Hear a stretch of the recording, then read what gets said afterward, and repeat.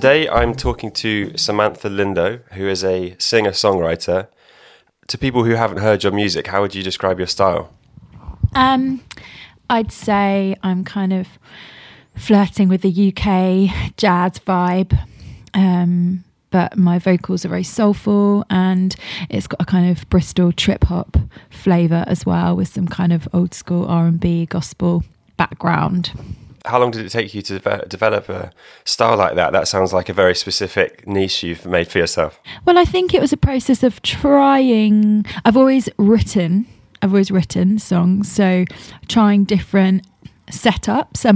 Obviously my voice has always had the kind of same quality.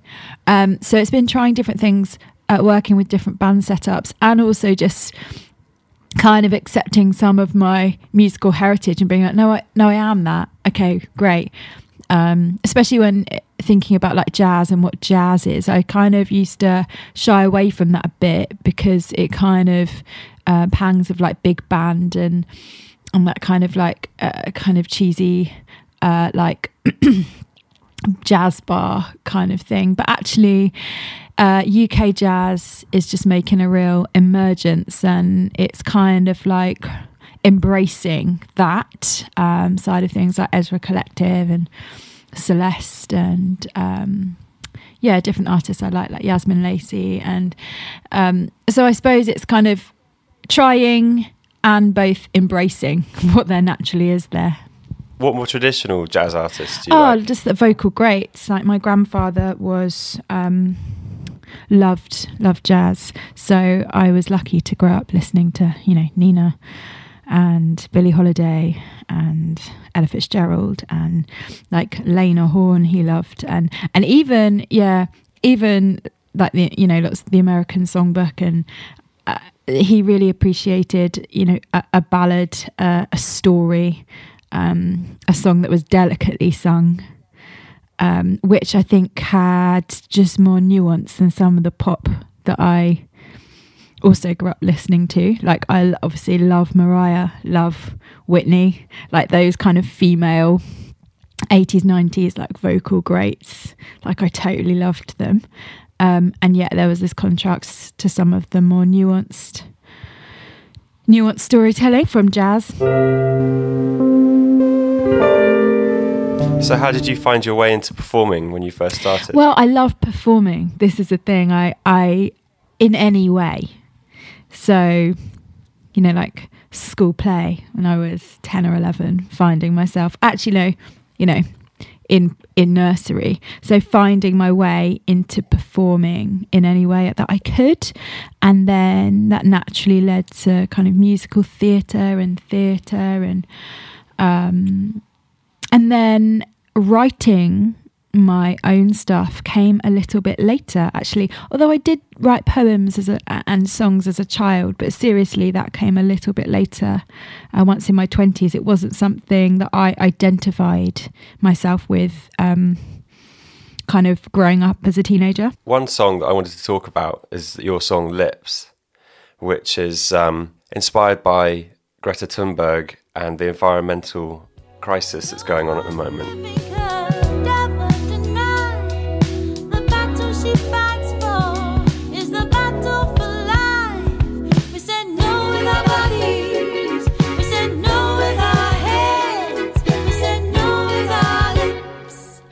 That seems to be quite different from some of the subjects you write about. What was it that made you think that was something you needed to talk about in your songs? Because it's something I think about a lot, and something that I'm involved with in terms of activism. So it was just bridging. It was bringing those two things together, really. And also it was about, yes, it's about the environment, but it's also about a celebration of people and relationships. And that is what I write naturally about. And I think it's just the context in which those relationships were, which made it seem different. But actually, the spirit of it, I think, is quite integrated in what I do. It's just that, the angle of it was slightly different, yeah.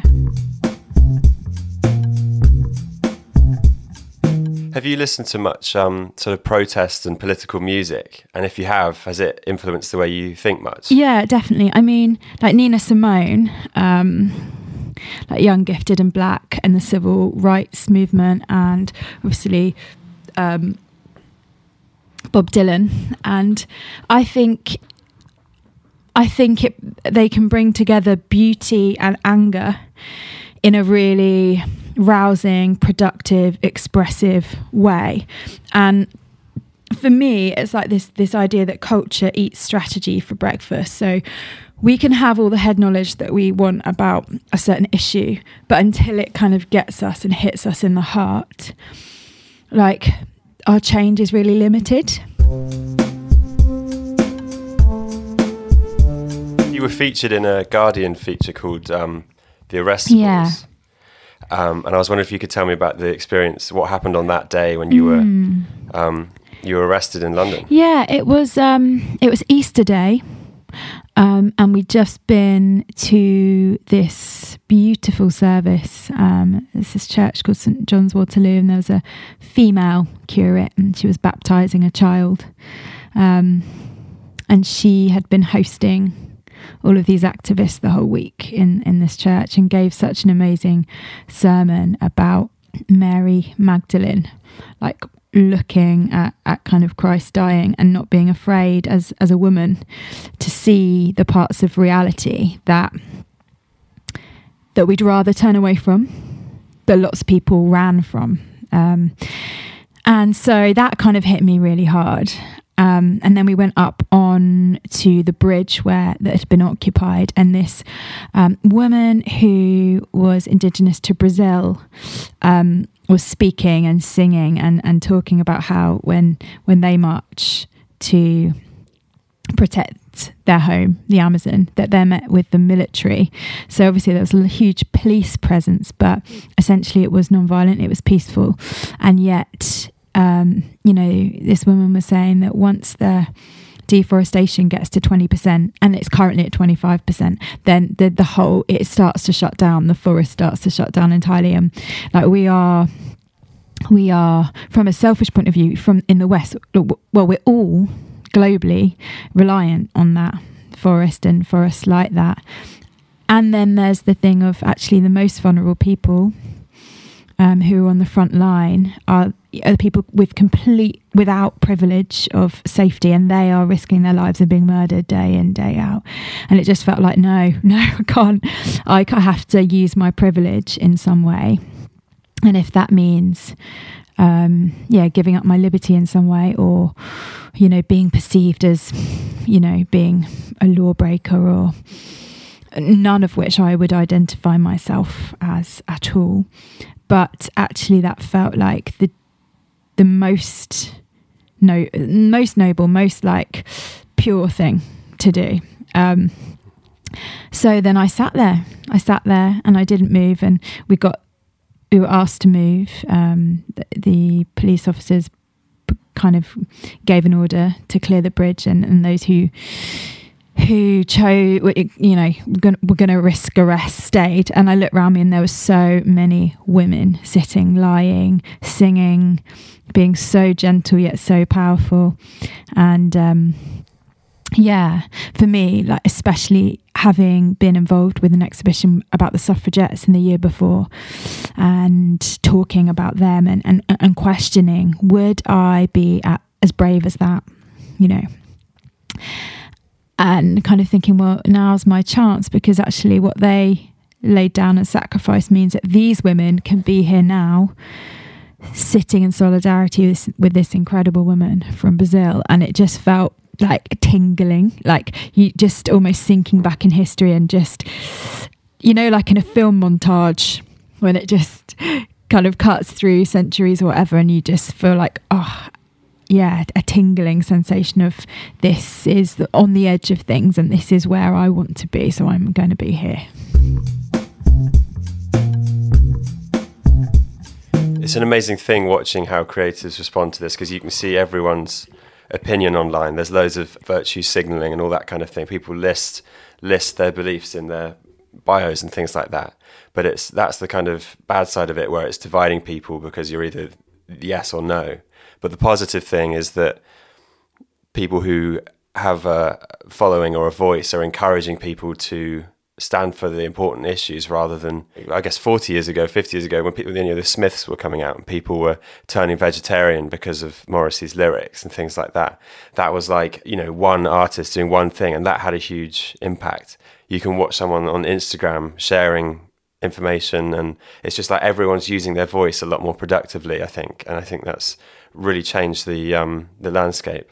Absolutely. And also, we're all... an artist's job really is to kind of be prophetic in some ways, which is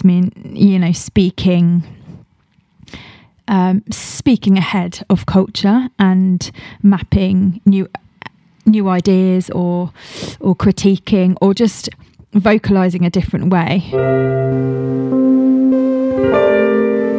This is the part of the podcast called Hidden Gem, and this is where I give you the chance to shine a light on a smaller artist or a project or something like that you think deserves a little bit more attention. So my friend Naya is doing lots of live streams from my Instagram account in the evenings. She's a DJ and a singer, but she is part of the Booty Bass kind of choir and collective. They're a collective of female DJs, so I do recommend logging in on her or going to her Instagram account and just having a bit of a party. Get yourself moving, get yourself dancing. It just make everything feel a lot better, so I recommend that. What's the response been to your most recent work? The live gig was, I think, the most enjoyable gig I've played, and had some great press reviews, which I was just really, really happy with. I feel like we really took a leap forward as a band and are really kind of fulfilling the potential that I know we have. So both in terms of narrating the songs and storytelling around the songs, and then the performance. And I performed at the BBC on BBC Radio on Drive Time, which is great. That was in Bristol. So that was all just really exciting. Then my follow-up shows in London and Devon and up north were sadly then cancelled because of COVID. So I'm just really grateful that I got to do that Bristol launch. So grateful. I also did an artist Q&A in collaboration with Time to Change, which is a national campaign around talking about our mental health, because I wrote the song for my friend who has CPTSD because of sexual abuse. So she's a counsellor and a budding author and a psychotherapy student. She's amazing. So we did the Q&A together. So I've now released that as a podcast. So there's been some amazing kind of spin-off things from that release. And now we're just slightly in the abyss of not knowing really, of having to kind of be still and sense what to do now. You got music is on Spotify, and we can see your video online at the moment. How can we follow you on social media? Samantha Lindo UK. So if you follow me on Instagram, I'm doing lots of little kind of pop-up live things without without a whole setup, just kind of doing little acoustic things. And can keep in touch via that. There's also Twitter and Facebook and everything, but I'd suggest Instagram. That's my favourite. Okay, great. Thanks a lot for talking to me, Samantha. That's okay. Thank you.